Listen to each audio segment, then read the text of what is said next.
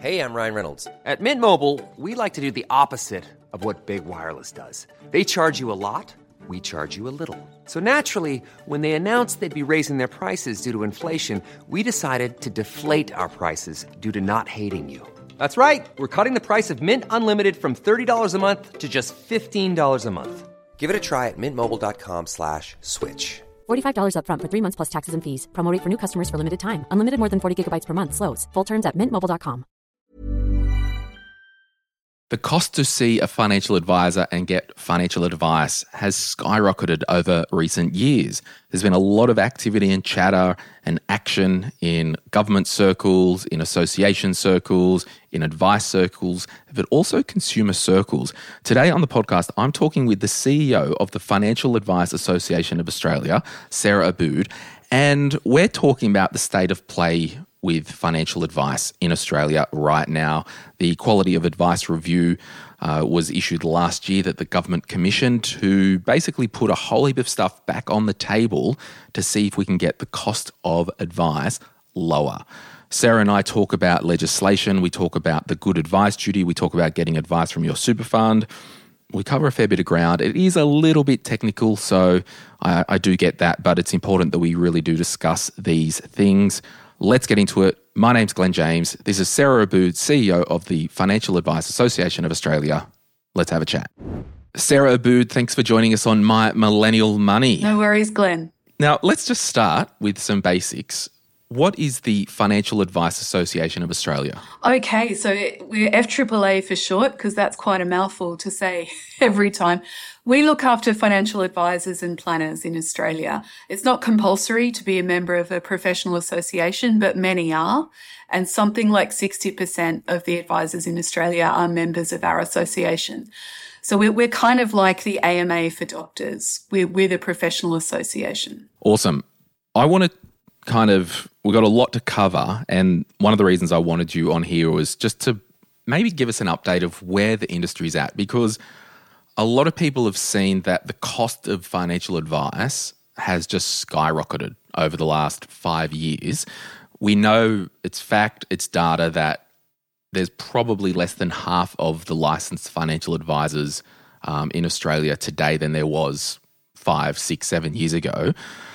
Last year, the government, they commenced a review of financial advice, and it was called the Quality of Advice Review. Now, they've responded, and at the time of recording today, which is Tuesday the 14th of November, they've released the first, tranche of draft legislation, which we can talk about. But based on the QAR, the Quality of Financial Advice, the Quality of Advice Review, can we step back and maybe just paint a timeline? Like, it was only 10 minutes ago in 2018 that the Royal Commission was, executed. Now we've got the Quality of Advice Review. Can you tell us what the QAR is and why it was called for after all the resources were spent on the Royal Commission into financial services and misconduct? Sure, yeah, there has been a lot of change, right? And the Royal Commission that you're referring to was into some of the ways that large institutions were providing advice, and there were a number of problems that Royal Commission uncovered. And as a result of that, a lot of legislation was passed, and there was a lot of change in the way that financial advice could be provided to Australians. So essentially, we became the newest profession as a result of that Royal Commission. To be an advisor now, you need to have a degree that is a financial advice degree. You need to have passed a specific exam. You need to have done a professional year. You need to do 40 hours a year of continuing professional development. So those are all, if you like, the ways that we distinguish financial advice as being a profession and not a job. So we're more like accountants, for example, now. So as a result of that change, yes, a couple of things happened. The number of advisors is down about 45%. You're absolutely right on where it was at its height in 2019. And the cost of advice has gone up. Now, this latest review, the Quality of Advice Review, is the government trying to get more high quality advice to more Australian consumers, because there's a real recognition that people need advice. You know, we've created a system that's so incredibly complex. It's really, really difficult to navigate on your own, but advice has become more expensive. So part of what this review is doing is trying to address the ways that the cost of advice has gone up that aren't helping consumers, and trying to get rid of some of the unnecessary red tape, unnecessary processes and so on, stuff that's adding to the cost of advice, but it's not helping consumers. So that's a big part of the review, and we've just seen the first tranche of that legislation this morning, as you said. So what changes in the QAR, and I'm just using that for short, everyone, the Quality of Advice Review, the QAR, what are proposed and why do you think those changes are good for consumers? So this first tranche of legislation is about cutting some of those unnecessary costs. So I'll give you an example. If you engage a financial advisor now and you want to pay for the cost of that advice from a financial product that you might hold, so perhaps a superannuation fund or a managed fund or something of that nature, there could be up to 9 times in the first year where you need to sign off on that fee.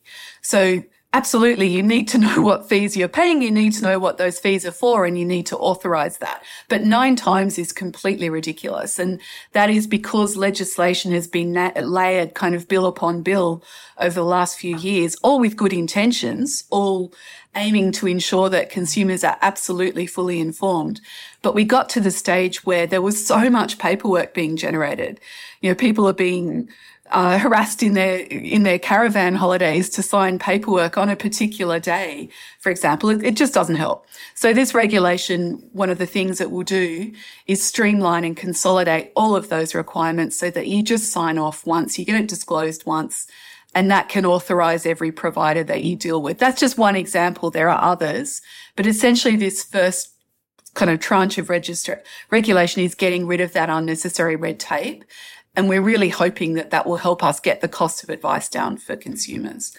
Yeah, it's crazy, isn't it? Like, everyone who's listening, you may have seen an advisor before, and I'm just writing down some things like, I would see an advisor, I'd have to sign an authority to proceed to say I want to proceed with this. I might have to sign a service agreement.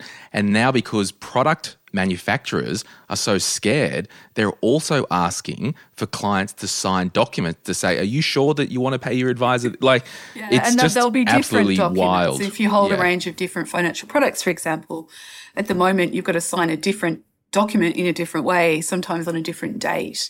So it's just making it really unnecessarily difficult. So getting rid of some of that obvious duplication is what this first round of legislation is all about. Did the legislation that's been released today, was there much of a deviation from the recommendations in the QAR? So the government, just winding back the clock a bit, there was a well-known lawyer whose name is Michelle Levy, who ran that review for a year and did a really in-depth study into, look, why is great advice so expensive? What can we do to get the cost down without impacting on the quality of it? The government split those recommendations into 3 streams. And stream 1's about ensuring that we're not just creating process for the sake of process. Stream 2 is about looking at more ways that we can get advice to consumers, and in particular, potentially enabling a superannuation fund to give more information, simple advice and support to its members than it can now. And stream 3, is everything else. So that could be other organisations, other ways to deliver advice, perhaps digitally and so on. So just going back to your question around was there anything unexpected? One of the changes that we were hoping to see in this first kind of lot and we didn't get was changes to the statement of advice. So everyone, if you've ever seen an advisor, you'll be familiar with this incredibly large document. They've gotten bigger over the years. It's not uncommon to see documents over 80 pages in length now that outline the advice that the advisor has given you. And those documents are very repetitive. Some of the information is just repeating back to you information that you already know and so on. So they've become a bit like software terms and conditions. You know, everyone just says, yeah, sign. I've already decided that I want to get the advice. But that's not really a great outcome because we want consumers to fully understand the advice they're getting, why they should take it, exactly what it's going to cost. So there are provisions and recommendations that will make those documents a lot shorter and simpler and cleaner and enable them to be more effectively delivered in digital ways that are easier to understand and refer back to as a consumer and share with your partner and in all those sorts of things that we take for granted in other kinds of industry and profession. But it's been quite complicated to shorten these documents. There's been a lot of consultation going on. So we understand the government is still intending to do this and to pass laws that will make them a lot simpler, but it's taking them a bit longer than they expected to get through all of the implications of that particular change. Because when Michelle Levy, I think, put a draft report out or the final report, there was comments in there that we could probably do away with the SOA because the advisors are doing all the strategic and the strategy work in the background anyway. And the SOA was just more of a, as you said, a formal document that had to tick a box. And the amount of hours that it takes to do these documents, any wonder the price has increased like 50% or more. I reckon even, you'd probably know more than me, but like, say 5 years ago, you could probably get a statement of advice, some implementation, some holistic advice for a couple for maybe $3,500. I mean, most practices now to open up the folder and pick up the mouse pointer, like it's $5,000 to $6,000. So advice has probably doubled because of the red tape.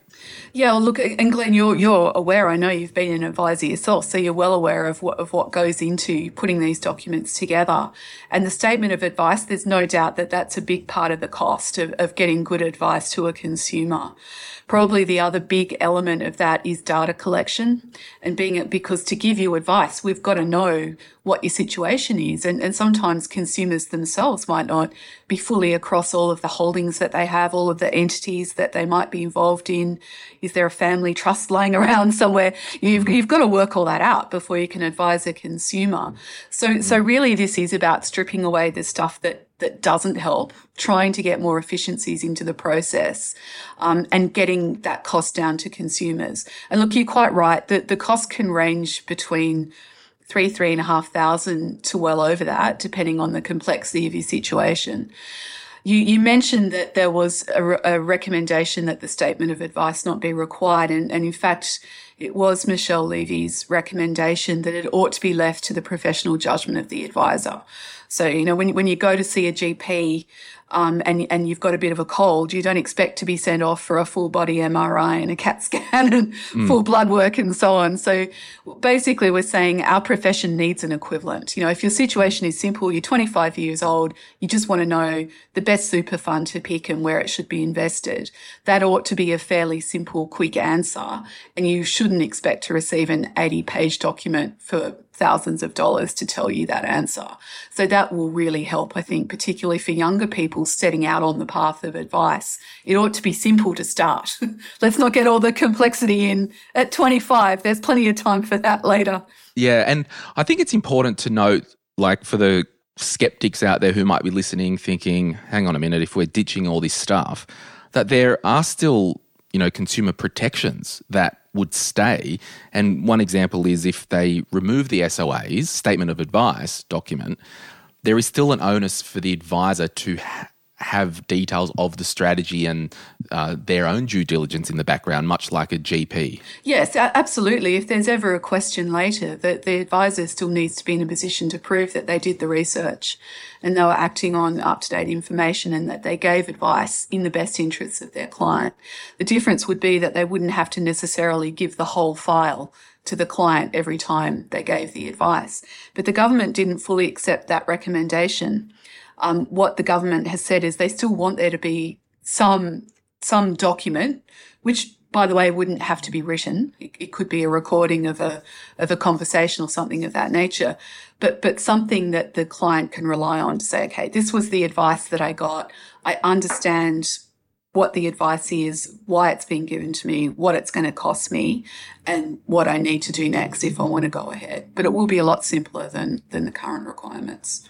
Yeah, absolutely. So just moving on, I guess, on this whole consumer protections and giving consumers confidence, during the debate, they had, there was talks about we need to move to a good advice duty because consumers deserve to have at least good advice, right?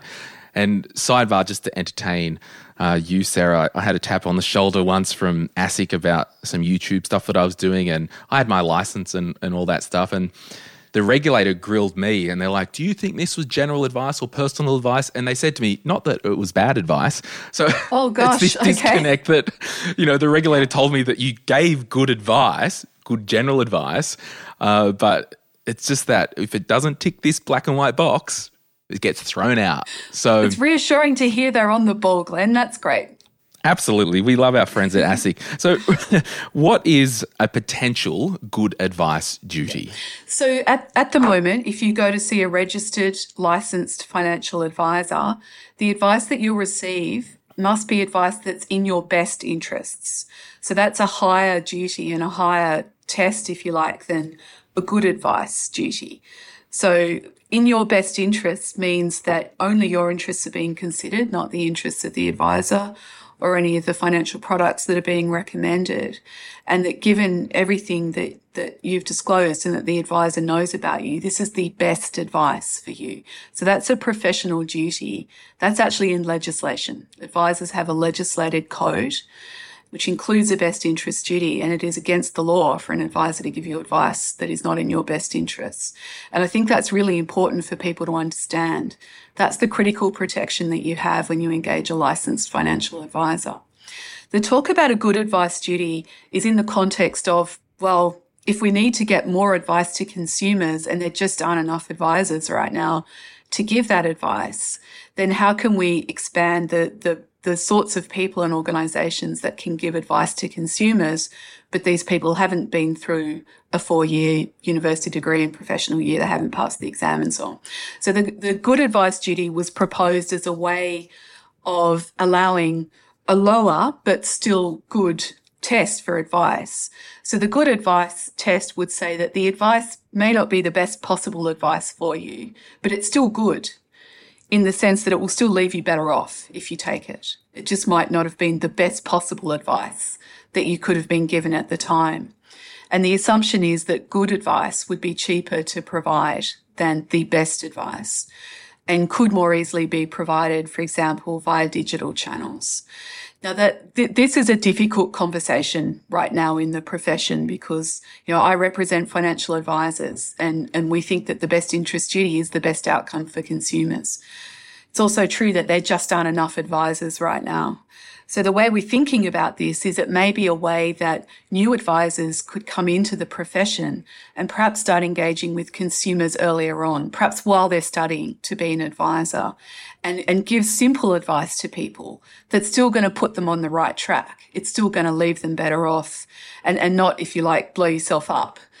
And then if you're able to get that advice and it's not as expensive as normal advice, well, maybe that's better than nothing, which is what most consumers are getting right now. And then as you progress, as your assets increase and potentially the complexity of your situation increases, that advisor that you've started out dealing with is now fully qualified and is in a position to offer you that advice in your best interests. It is quite hard to explain because there's so much of the debate is about really arcane sections of the Corporations Act and how it interacts with the legislated best interest duty, how that interacts with the ASIC regulatory guidance and so on. Most consumers would just roll their eyes and say, how can you make it so hard? But all of this it's been very well intentioned. That the idea is we want to help more consumers. We want to make sure that they're getting, at least good advice.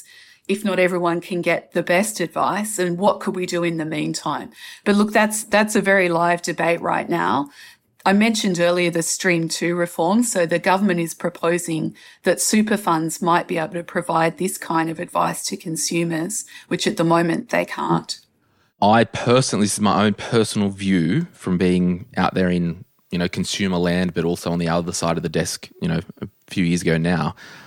I don't love the word best, because it means that you've 100% said this is the best and we put our house on it. That is such a high bar. Now, I talk to a lot of junior financial advisors, and I often say to them, when you're talking with clients, even in emails or casually, drop the word best and replace it with the most appropriate, because that's what we want. We want appropriate advice that is also good. I can't give you or guarantee anyone that I'll give you the best podcast ever, but I'll give you a good podcast. And I just think, the word best, I mean, it's such a high bar, and you can just see why the cost of advice just keeps going through the roof with all this red tape. Like, let's just, as you said, let's just get advice moving. I would rather have someone who's young in their early 20s get some good financial advice, get on the right track, than not engage with an advisor because they have to prove heaven and earth. Yeah, look, I agree. It is a very high bar. It's also the bar that all professions have, in the sense that they're required to prioritise the interests of their client over their own interests. It is difficult, but we also, as a profession, pride ourselves on doing that. Opinions will sometimes differ. But, I mean, one example of how it might differ from a super fund perspective is if a client comes to see a financial advisor and says, well, we've worked out that we've got $5,000 a year that we can do something with. What's the best use of that $5,000? So it's an advisor that's going to sit there, do the calculations and say, you know what, the way interest rates are right now for you, and given your personal tax rate and what your goals are, it's probably going to be best for you to pay that off your mortgage. And then once you've got your mortgage down to zero, what we're going to need to do is we're going to need to increase your super fund salary sacrifice contributions and so on. But the other thing the advisor might know is they might have a bit of a look at your offset account and notice that you've got a history of redrawing against your mortgage every year. Perhaps you've used your house as a bit of a holiday funding mechanism or something. So they might observe your behaviour and say, well, yeah, I mean, it's going to be better short term for you to pay that off your mortgage. But if I know you're just going to redraw it again in a year and burn it on another holiday to Bali or whatever, maybe the best advice for you is to put it in super, because you can't access it again till you're 60 and you know it's going to be there.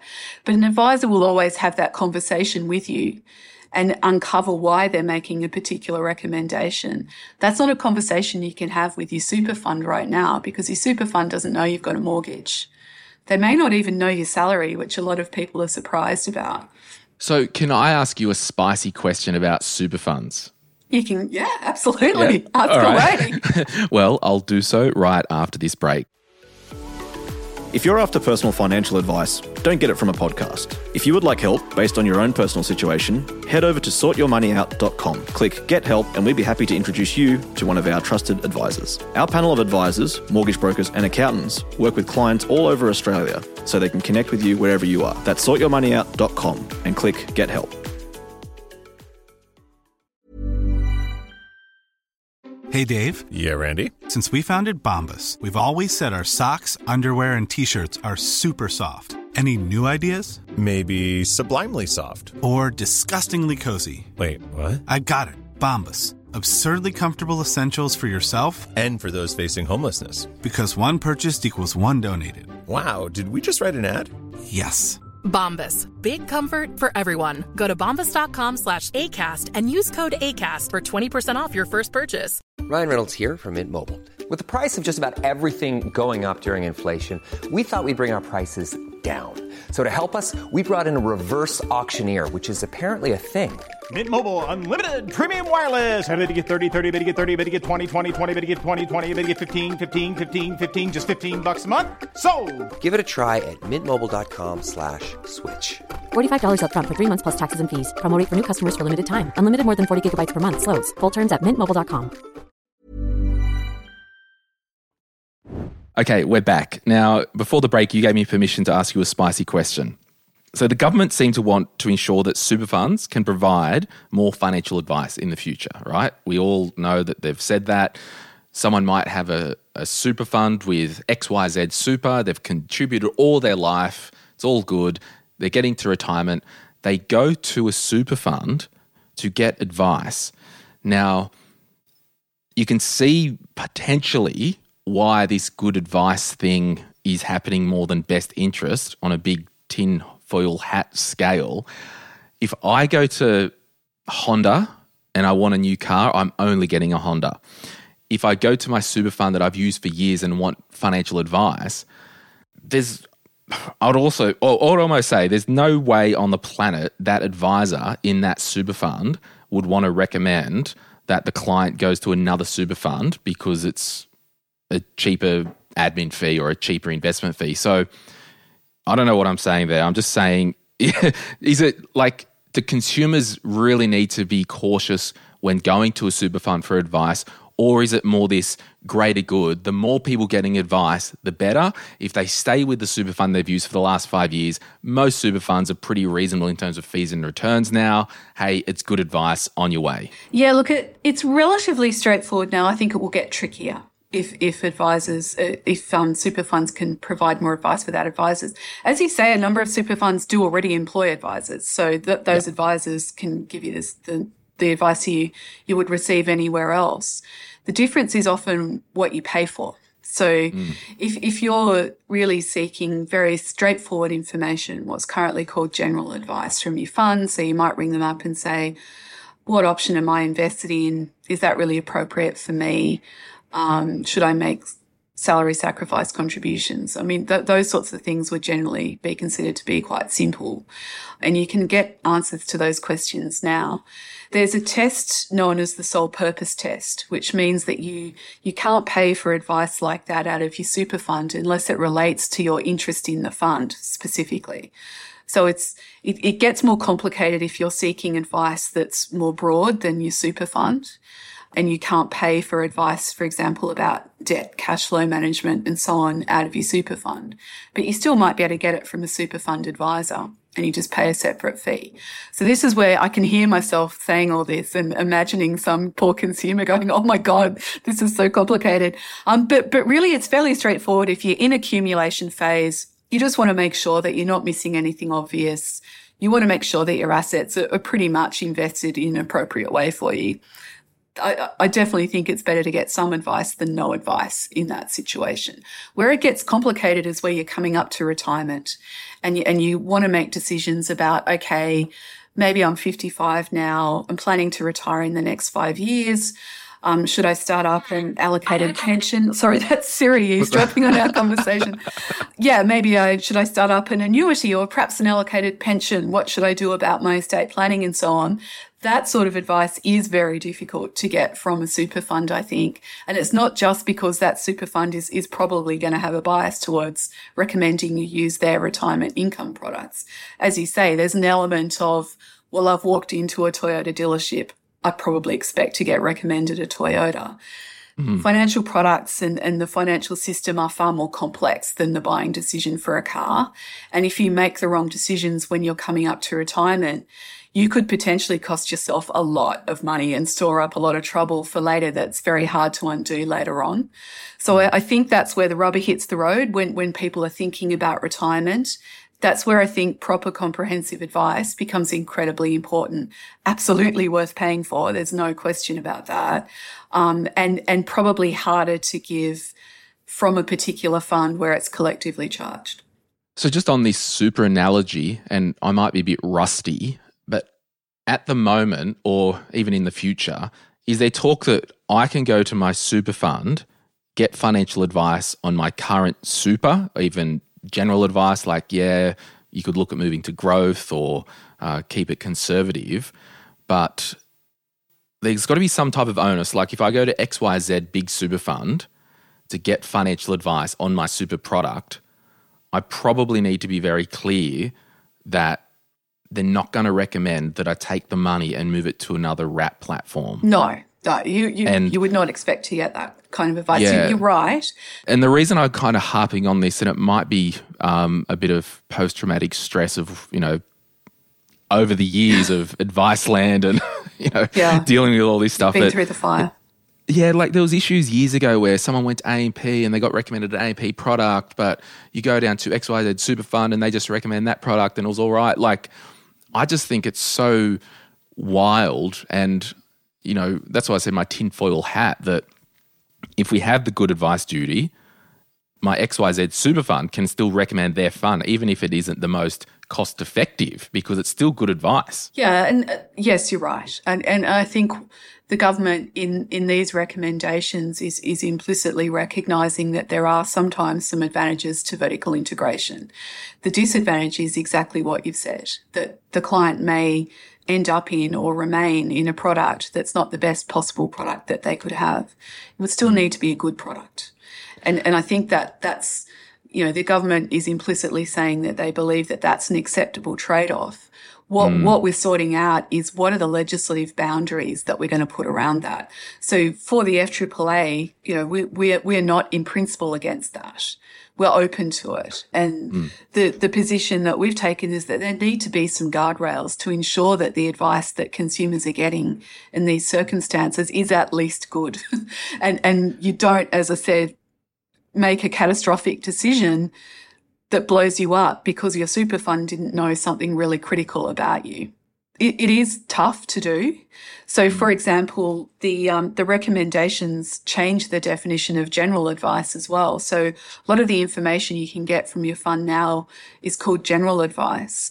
Some of that will be reframed as personal advice because the recommendation is that if the super fund knows something about you, needs to take that information about you into account when it's giving you the answers to the questions that you're calling through.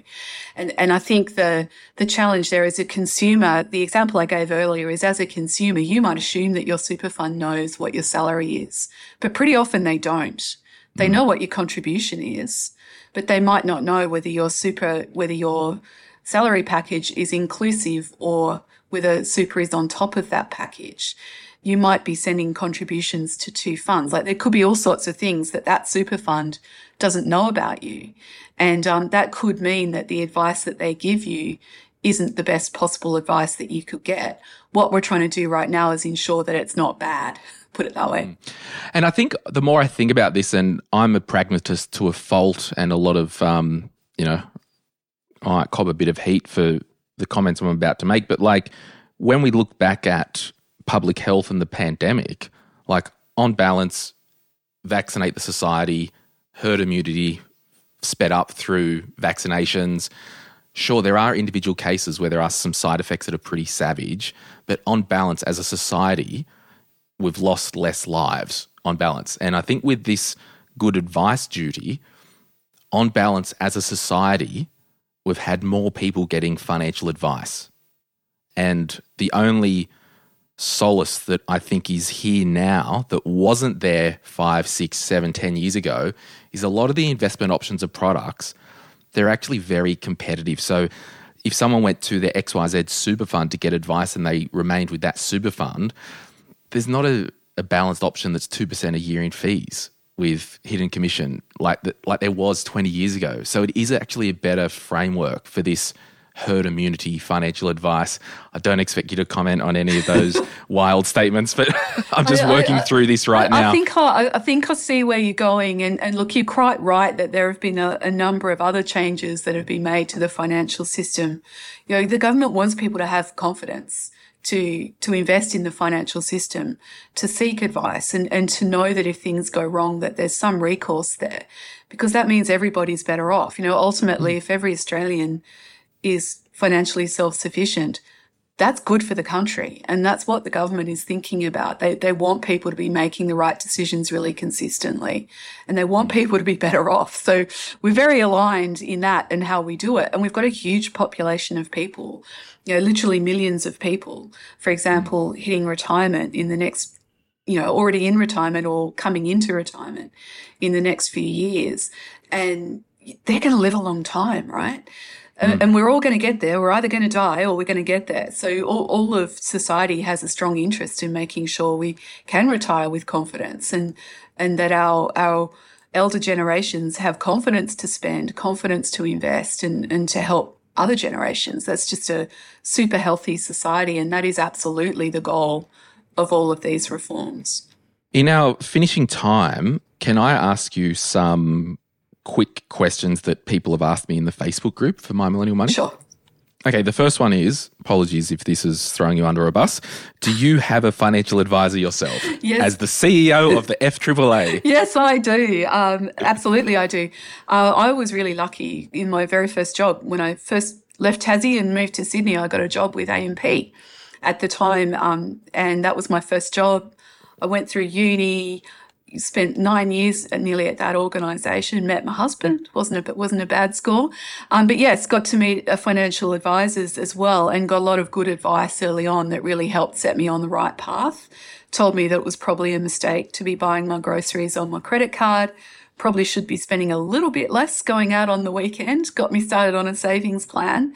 And I guess that really gave me a taste for it. And I was absolutely fascinated by how much difference you could make just by making some small good decisions at a young age, how quickly it builds up over time. You know, I know it's been said before, the magic of compound interest, but that's one of the reasons I'm so passionate about getting people involved and thinking about these things young. If you start saving at 21, you could stop at 30 and you would still be much better off than someone who starts at saving at 30 and never stops. You sit there and do the numbers and go, oh, damn it, why can't I go back to being 21 again and start putting more money away? But yes, I've had an advisor ever since, and I really value that relationship. It's an annual check-in. So much in your life changes every year that I really value that. I well and truly believe it's worth the cost, because that advisor's not just giving me good advice on what I should do. They're holding me to account to implement it. And they also look back in the year that was and say, oh, yeah, so we said we were going to do this. Now, what happened there? And knowing that I'm accountable really helps me stay on the straight and narrow. And you've touched on a really important point that some of the community still aren't aware of. Like, a financial advisor isn't, let's get Sarah and her family the best return each year. Like, it's more than this, I'm a stock picker, I'll get you the best use of your money. I'll invest, to maximize your return every single minute of every single day and call you. And like, it is about that lifestyle thing, like the cash flow, the accountability. It's really about your goals as well. And to your point about stock picking, it's increasingly important, particularly for young people, is the way that their money is invested is really important to them. They might want to know, for example, that their money is not invested in weapons of mass destruction or new coal power plants and so on, and there's no value judgment there, but just to make the point that if you do have those values and they are important to you, an advisor can help you invest your funds in ways that align with your values. And your values might not always be to maximize return. There might be other things that are important to you. And certainly at the other end of the scale, there are people whose goal is to actually give away their money. And that's a big part of advice is for people getting advice on philanthropy, saying this is something that's really important to me. What's the best way for me to help this particular cause? So while making you be better off is certainly the bedrock of advice, everyone's definition of being better off is going to be different, and an advisor is going to help you get there based on what you think that means. Well, accountability and habits with your personal cash flow, allowing you to save more, will often do better than a 0.5% return from a better portfolio. And certainly the younger you are, the more important what you contribute is. Investment returns become a more important component of your own overall return later in life. But when you're young, it's all about how much you're putting in. Absolutely. 2 more quick questions. The first one, where are we at? And I know it's been an old chestnut for a million years in our industry. Tax deductibility for financial advice. I can pay an ongoing fee and claim that on tax, but I can't claim upfront. Yeah, so we have been working with the tax office actually for almost 3 years on that. Now, we've got 2 prongs to this. We continue to make the argument with government that financial advice ought to be tax deductible because it is essentially by its very nature going towards increasing your income over time. But at the moment, there's a tax determination that was last reviewed, I think, in 1990, something like that. Gosh. It's pretty long in the tooth, that one. And the tax office are reviewing it. So there was a private consultation on that tax determination that closed earlier this year. and the tax office are planning to take that consultation public sometime during this month.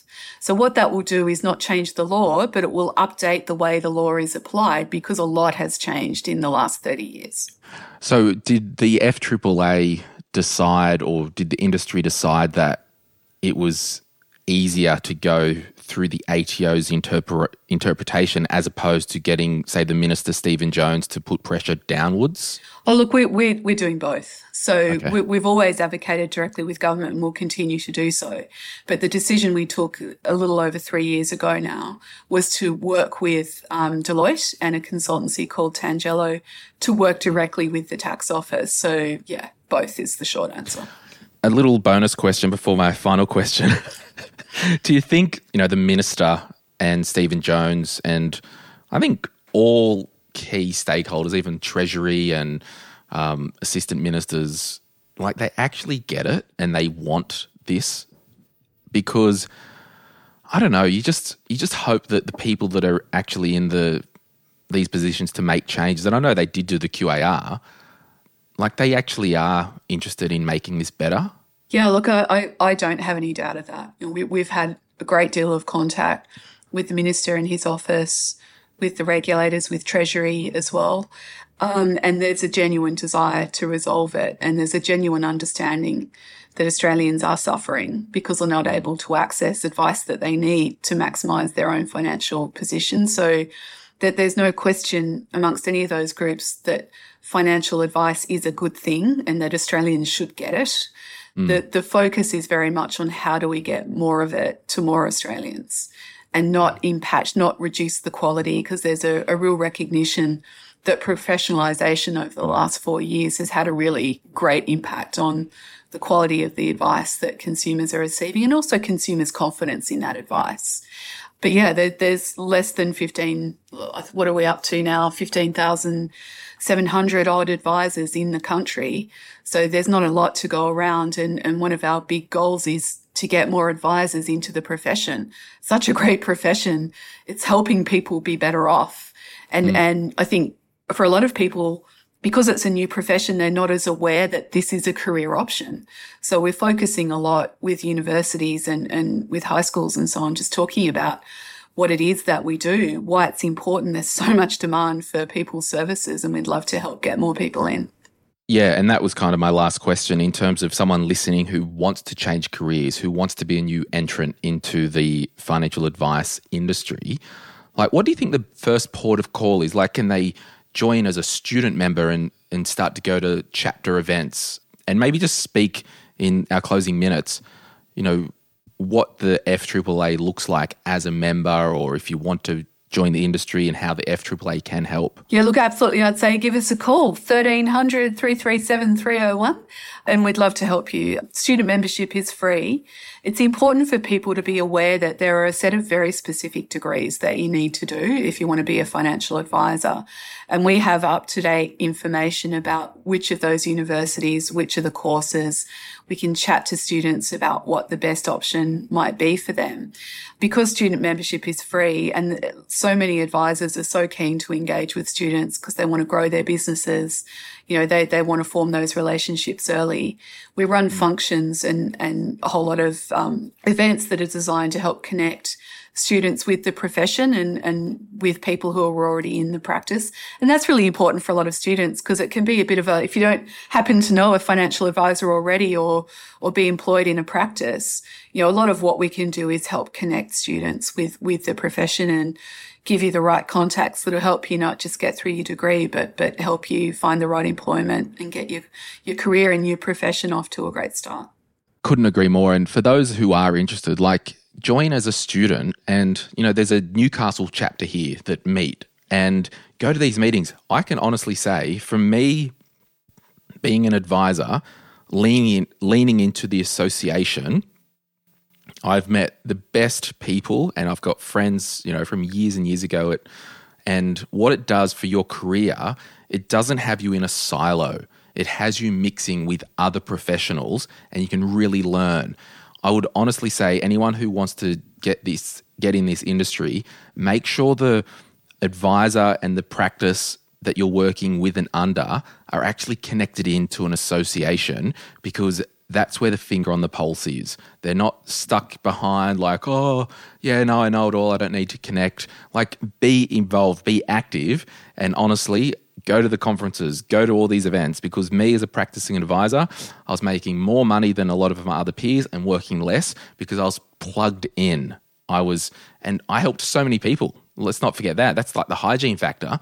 But in terms of your own professional development, lean into this stuff, because I can honestly say it really helped my career. And that was a bit of a non-relevant rant, but I just wanted to talk to my listeners, Sarah, while we're on the topic. I couldn't agree with you more. Particularly when you're starting out, it's so important to connect with people in the profession and know that there's people there who really want to help you, like they genuinely want to help. And we have such a thriving community as advisors. Advisors don't really see each other as competition. There's so much excess demand for what we do. And advisors are, as you say, they're really great at helping each other and just solving problems. There's Google groups that, there's FAAA community. There's functions where you just go and have a beer down the pub and share a pizza and have a yarn about what's going on. And that is so important to everybody, to know that network and that community is there for you. And I would say, like, if you're a bit older and you've halfway through your career, whatever that looks like, join the FAAA, go to these meetings. It's like, hey, I want to become an advisor one day. Guarantee you go to a couple of those meetings, get to know people, you'll get a job in an office. Absolutely. And look, career changes are a big feature, as you probably know, Glenn, of financial advisors.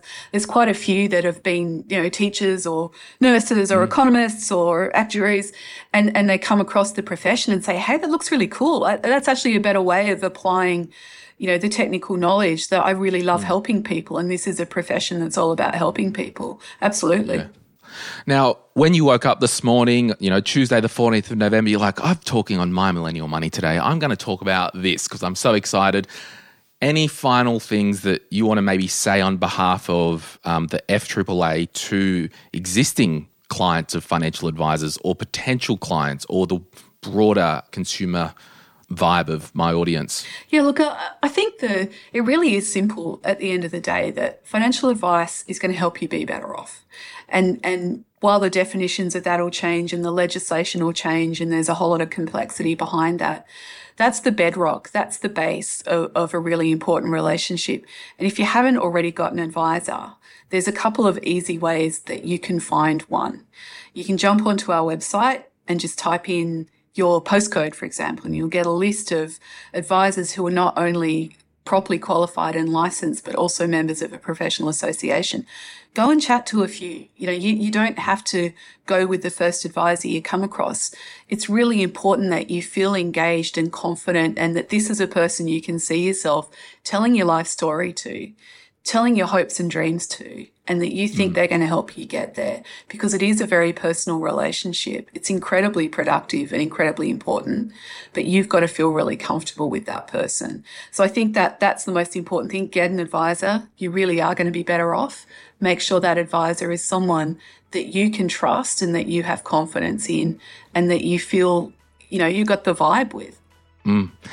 One of our advisors, because we also refer people to advisors, and all of the advisors are actually members of the association, and one of those advisors that I refer people to is Martin McGrath, and he's up for Advisor of the Year at the conference next week. We'll find out next Tuesday night, I think it is. It's the big gala dinner. All the best. Maybe I'll slip you $50 over this Zoom table. And Sarah Abood from the Financial Advice Association of Australia, thank you so much for joining us, and we'll have to have you back maybe every 6 or 9 months for an update, because I feel guilty for not actually having these type of conversations with the Money Podcast, because this is what we're about. No, it's been great, Glenn. Thanks a lot.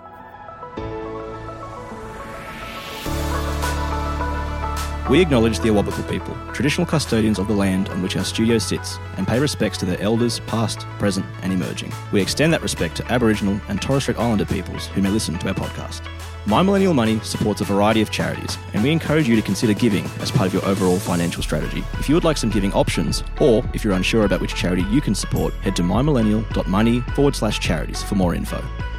This podcast is for education and entertainment purposes. Any advice is general financial advice only, which does not take into account your objectives, financial situation, or needs. Because of that, you should consider if the advice is appropriate to you and your needs before acting on the information. If you do choose to buy a financial product, read the product disclosure statement, target market determination, and obtain appropriate financial advice tailored to your needs. Simo Interactive Proprietary Limited, the publisher of the podcast, and Glenn James are authorised representatives of Money Sherpa Proprietary Limited, which holds financial services license 451289.